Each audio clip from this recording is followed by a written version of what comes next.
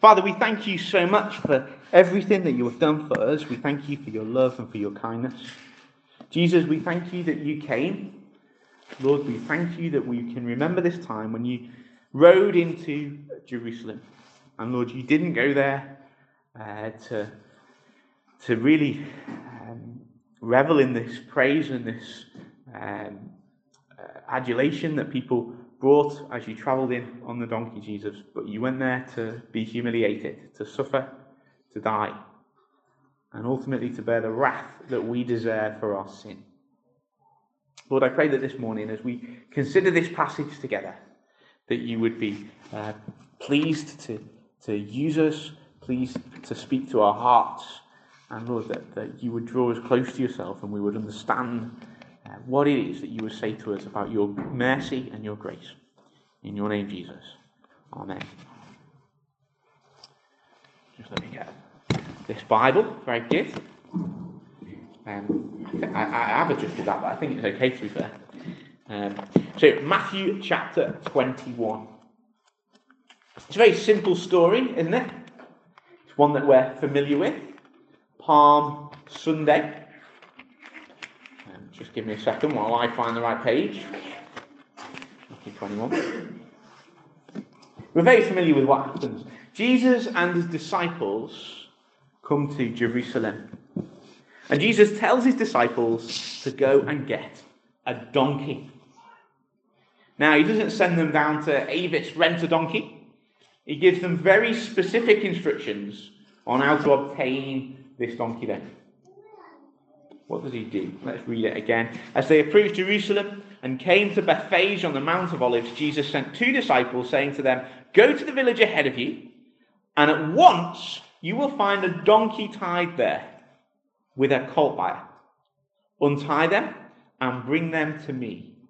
If anyone says anything to you, tell him that the Lord needs them, and he will send them right away." This itself shows something of the power of Jesus, because he didn't really need to have to make arrangements, did he? He already knew that this donkey would be there, and he knew exactly how the disciples could get it. He tells his disciples where to go. They arrive, the donkey is there, it's in place, it's all ready. And then, in a clear fulfillment of prophecy, Jesus rides the donkey into the city. And his arrival is enthusiastically welcomed by the people. No doubt Jesus' enemies would have been very alarmed at this, because it was so clear that what Jesus was doing here was fulfilling prophecy about the Messiah. And the passage goes on to say, doesn't it, that all this took place to fulfill what was said through the prophet. And then quoting from Zechariah chapter 9 verse 9, we read this here in Matthew 21. "Say to the daughter of Zion, see, your king comes to you, gentle and riding on a donkey, on a colt, the foal of a donkey." Here comes Jesus, entering into the city, fulfilling prophecy. It's an amazing image, isn't it? Can you picture it? All these people worshipping and proclaiming who he is, shouting out, we read in verse 9, "Hosanna to the Son of David. Blessed is he who comes in the name of the Lord. Hosanna in the highest." But we know what's going to happen next. We know how the story is going to carry on. We know that one day soon, instead of crowds shouting, "Hosanna to the Son of David," crowds will be shouting instead, "Crucify him." Why is that? What is the change? Why does public opinion, which is so positive now, switch to being so far against Jesus later on? You know, sometimes if I go around to someone's house for a meal and they've got a dog, this is what happens. I go in, I sit down, and the dog will almost always invariably come and sit next to me. The reason for this, I suspect, is because animals are quite intuitive and they're able to size people up and know what they're like. The dog takes one look at me and it goes, "He is soft." Look at this mug. If I sit next to him, cock my head to one side, give him that sad expression and whine a little bit, chances are he'll give me a bit of his food. My friends tend to say, "Hey, look at that, the dog likes you." But I think, no, he doesn't like me. He likes what he thinks he can get out of me. For half an hour, the dog may sit faithfully and loyally next to me by my side until I have finished my meal, at which point the dog is gone. Because he's got no interest in me. It was the food that it was bothered about. Sadly, so often people come to Jesus with the same attitude as that dog. We want Jesus to do what we want from him. And as long as we think that he's going to do what we want, well, we'll follow him. I think we see that in the Bible at times, and we see that in our own lives as well. Crowds would come. They would follow Jesus because they saw what he could do for them. But then as soon as it seemed that he wasn't going to do what they wanted him to do, well, they wouldn't stay around. In the Bible, we see people following Jesus, marveling at his miracles. Here is someone who can heal the sick, raise the dead, and make small amounts of food to feed thousands of people. This is a man who if he was our king, wow, there is no problem that we can't solve. Think about all the problems in our society, even today, and at that time as well. Hosanna to the Son of David. Blessed is he who comes in the name of the Lord. This is in fulfillment of the prophecy. Look again at verse 5, quoting Zechariah. "See, your king comes to you riding on a donkey." And the people must have loved this, because by riding into the town on a donkey, Jesus is proclaiming himself as king. And if Jesus is our king, if this man who can heal the sick, who can raise the dead, who can turn water into wine, well, if he is the king, then think what he can do for us. What a manifesto he could bring. With him, the Israelites could overthrow the Romans, could tackle all of the problems, meet all of the needs. I mean, imagine today, Boris Johnson would be made up, wouldn't he? Wouldn't need to reform the NHS because Jesus has the power to heal. We wouldn't need food banks because Jesus can feed thousands of people with just a few pieces of bread and fish. Financial problems? Well, he can turn water into wine. Or these days, maybe petrol. That's probably more valuable. This was exciting. Here was a new leader, a new king, one who could make everyone's lives easier. But Jesus didn't come to make life easy. People were interested in Jesus for things that he could do. But many people weren't interested in him because of who he was. They loved what he did, but not who he was. And the same can be true today. People follow Jesus thinking that maybe he would make them rich, maybe he would make them healthy, or happy, or more fulfilled. Or maybe just improve their life in some other way. But then when they find that they follow Jesus and still get sick, still feel down, sometimes even find life harder as followers of Christ than they did before. When people lose their jobs or get sick, when people die, when accidents happen and life gets tough, sometimes people drift away. They stop following Jesus because Jesus isn't doing the things that they hoped he would do for them. You know, the famous Bible verse that we often quote, which is Jeremiah chapter 29, verse 11. It's a great verse. I've got a mug at home and a coaster which has this verse on it to remind me of this wonderful truth. You might know it too. "I know the plans I have for you, declares the Lord, plans to prosper you and not to harm you, plans to give you a hope and a future." But quite often we forget to read the rest of that chapter, which explains that this verse is said to a people who had just been told they would spend the next 70 years in exile. And the passage goes on to explain that their hardships would cause them to turn back to their God. And that they would turn from their wicked ways and they would come back to the Lord with all of their hearts. And you see, that was God's plan of prosperity for them. The Christian life can be hard. What does God want for us? Ultimately, He wants us to turn to Him. In some ways, the Christian life is a life of death. We have a cross as our central image in Christianity, don't we? And very kindly, Jackie, who hasn't been able to come to the church for a little while because of a recent operation, but Jackie has made for us some crocheted crosses, which we're going to give out at the end. And you can use these as bookmarks and remind you, actually, what is Christianity all about? What is at the centre of Christianity? The centre of Christianity is Jesus' death on the cross.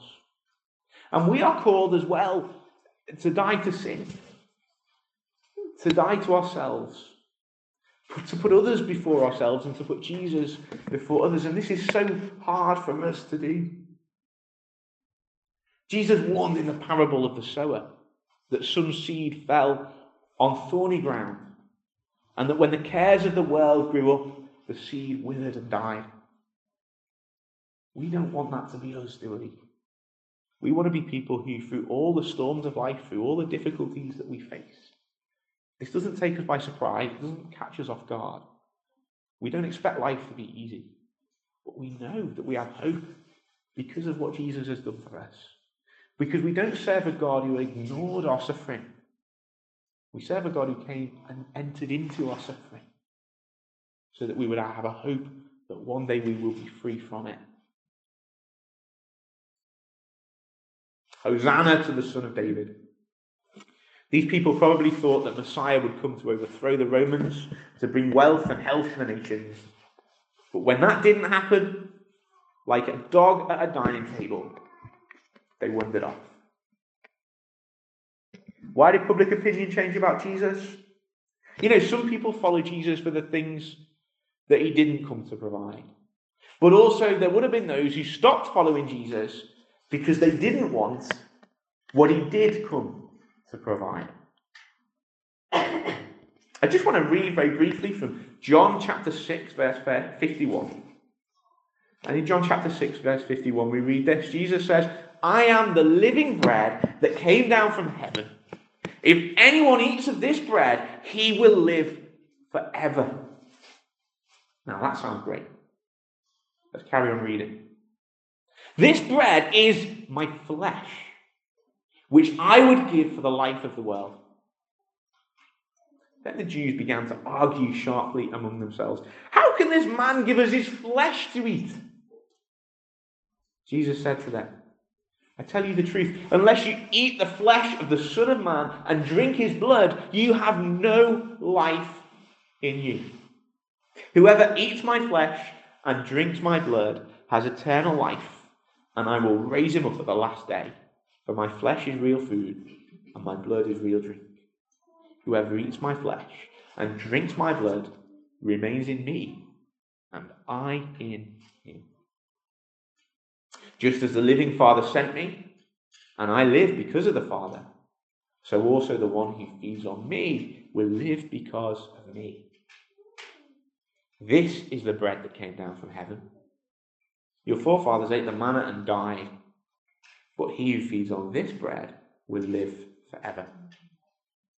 And then in verse 60, on hearing this, many of his disciples said, this is a hard teaching. Who can accept it?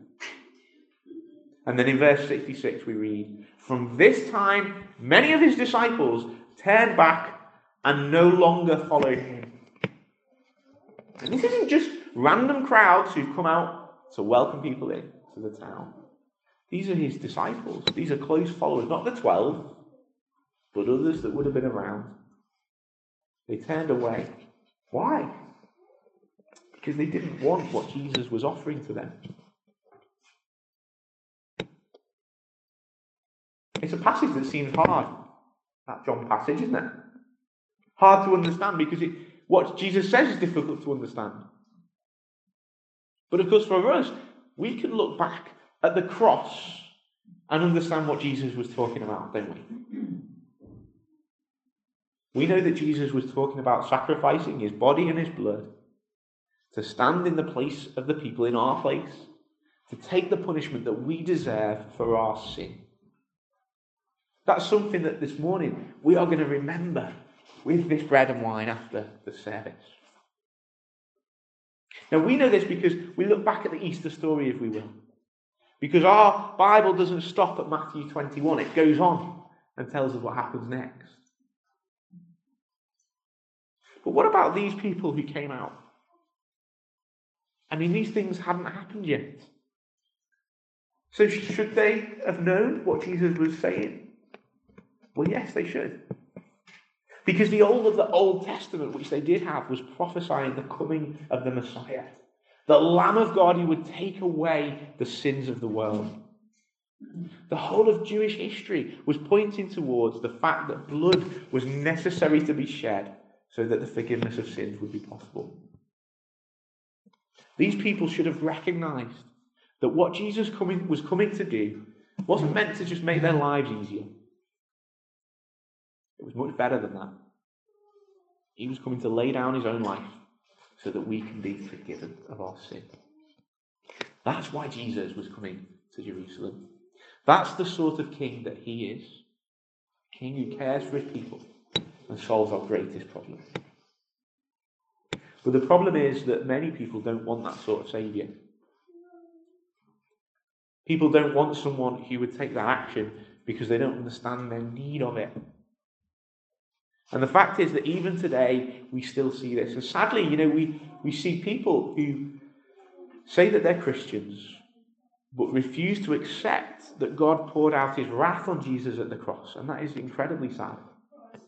There are books written today by people who claim to be theologians, but deny that the wrath of God was satisfied in Christ, because they just think that that's too brutal.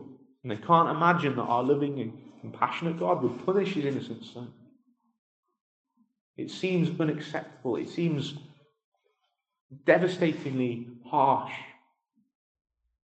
And because of that, people reject it, because they don't want what Jesus came to do. They're not interested in what he offers. But we should be. Because what Jesus came to do was to save us. Jesus came to save us. And in Matthew 21, the people wanted saving. Many people want saving today. But what is it that we want to be saved from? We want to be saved from our poverty, from our health problems, our job insecurity. And all of these are legitimate concerns. But Jesus came primarily to save us from something far greater, far more serious, and far graver than any of these things. Jesus came to save us from something which makes all of our other problems and concerns seem to be petty by comparison, even when they are life and death. Jesus came to save us from ourselves, from our sin, and from the punishment that God the Father would pour out on us if we are not forgiven. And in order to do that, Jesus died on the cross. And in order to be saved, in a sense, we must share in his death. You see, our natural inclination is towards self-righteousness. As sinful people, we're not comfortable with needing to be saved. We want to think that we're self-sufficient, that we can do it on our own. We like to think, well, we're not really that bad. My sin isn't so serious that it needed God to step out of heaven and to die on a cross. We don't understand how serious our sin is. We don't understand how far we have wandered from God. We don't appreciate how drastic the action was that was needed to save us and bring us back into friendship with God. And I think this is firstly because we don't understand who God is.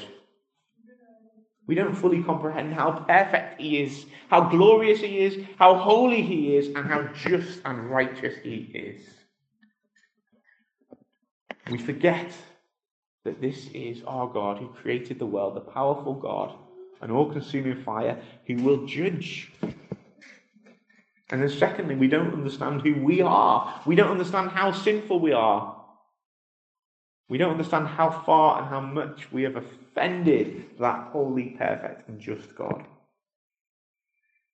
We tend to say, well, I know my sins, they're not that great. I don't kill anyone. I don't rape people. I'm a pretty good person, really. We've misunderstood that all sin is horrible to God. Maybe this illustration might help. If I told a lie to one of my friends, chances are, not, what's the consequences? Fall out for a few days, then we'll get over it. Not great, but, what's going to happen? If I told a lie to my mum and dad, might not get any tea, might I? If I told a lie to the police, that could very well be a criminal offence, couldn't it? If I told a lie in court to a judge or a magistrate, and Stuart might correct me, but I'd be in contempt of court, wouldn't I? Or I'd perjure myself, or whatever. That's very serious. And if I told a lie to the Queen, well, that's treason. That's really serious. What changed in that situation? See, the offence was the same, wasn't it? It was a lie. The reason why the consequences got worse was because of the person that I was committing the offence against. We need to understand that every sin we commit, even the most minor thing that we brush off as nothing, it is an offence against the holy God who lovingly created the universe and us. And that is serious. We might not be murderers, but every sin we have ever committed is an offence against him. And when we sin, we spit in the face of a mighty God who has made us, and who calls us, and who loves us, and who sent his own Son to die in our place, and yet who we so often ignore and ridicule and turn against and sin against. This is serious. And the fact that we don't take it seriously makes it even more serious. When we understand who God is and who we are, we start to see how much we need his forgiveness, we need his mercy, we need his grace. And if we understand that need, then we start to understand what Jesus did, why he needed to do it, and why that is so important. Jesus needed to pay the high price so that we can be forgiven for our serious sin.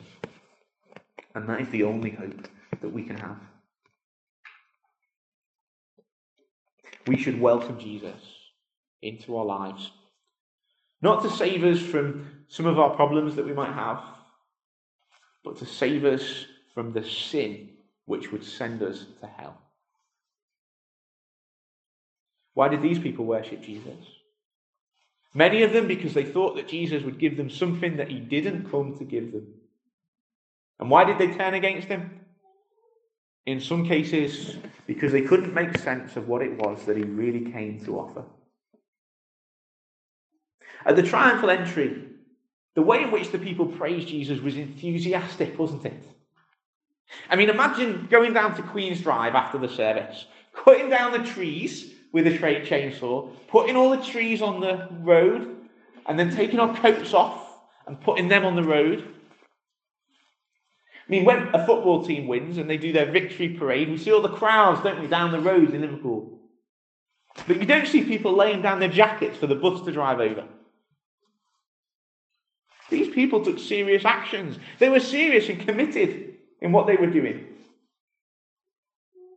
Sometimes maybe we don't sing enthusiastically.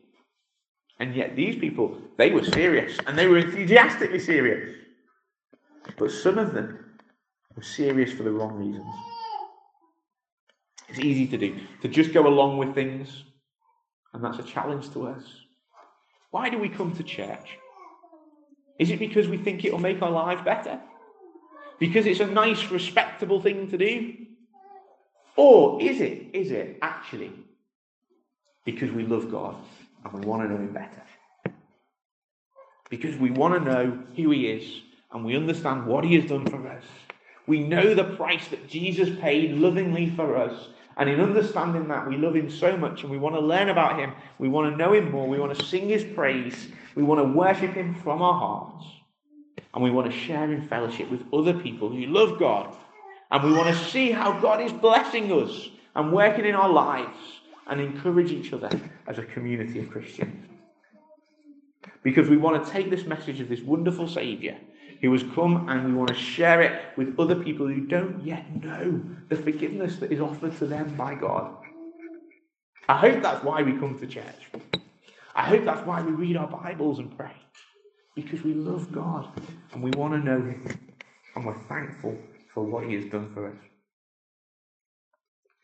Maybe there's someone here who isn't a Christian, who's never heard or understood this before. You know, God is a God of love. He is merciful and He is kind. But He is also entirely and wholly just. And that means that He does not leave the guilty unpunished.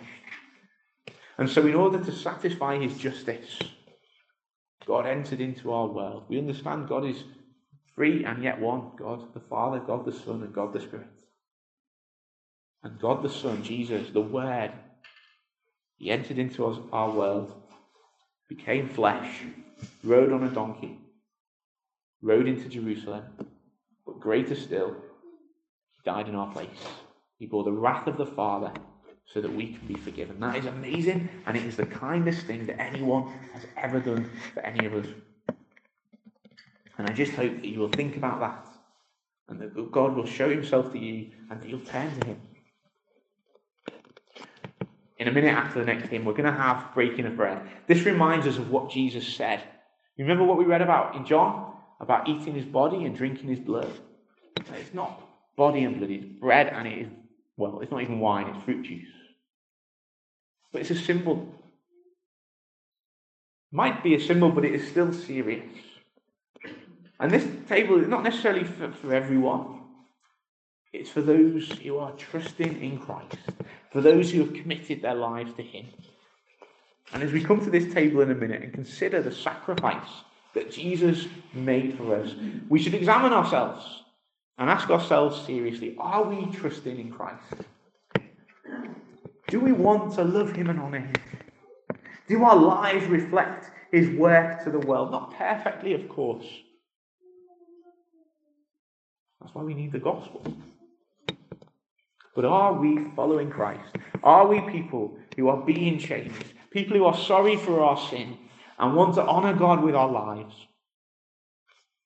And you know, if you don't know whether you've put your trust in Christ, or if you know that you are continuing to rebel against His good and perfect ways, there's no need to take the bread away. Stay. Let it pass you by as it's given out. No one will judge you for that. There is no peer pressure here. But why not speak to somebody afterwards, maybe me or my dad, and ask what it means to be right with God so that we can pray together. Maybe even meet up through the week to consider what it means to put our trust in Christ and understand what He's done for us. We're going to finish there. Before we do have our communion, which my dad will come and do, just let me pray just to conclude this part of our service.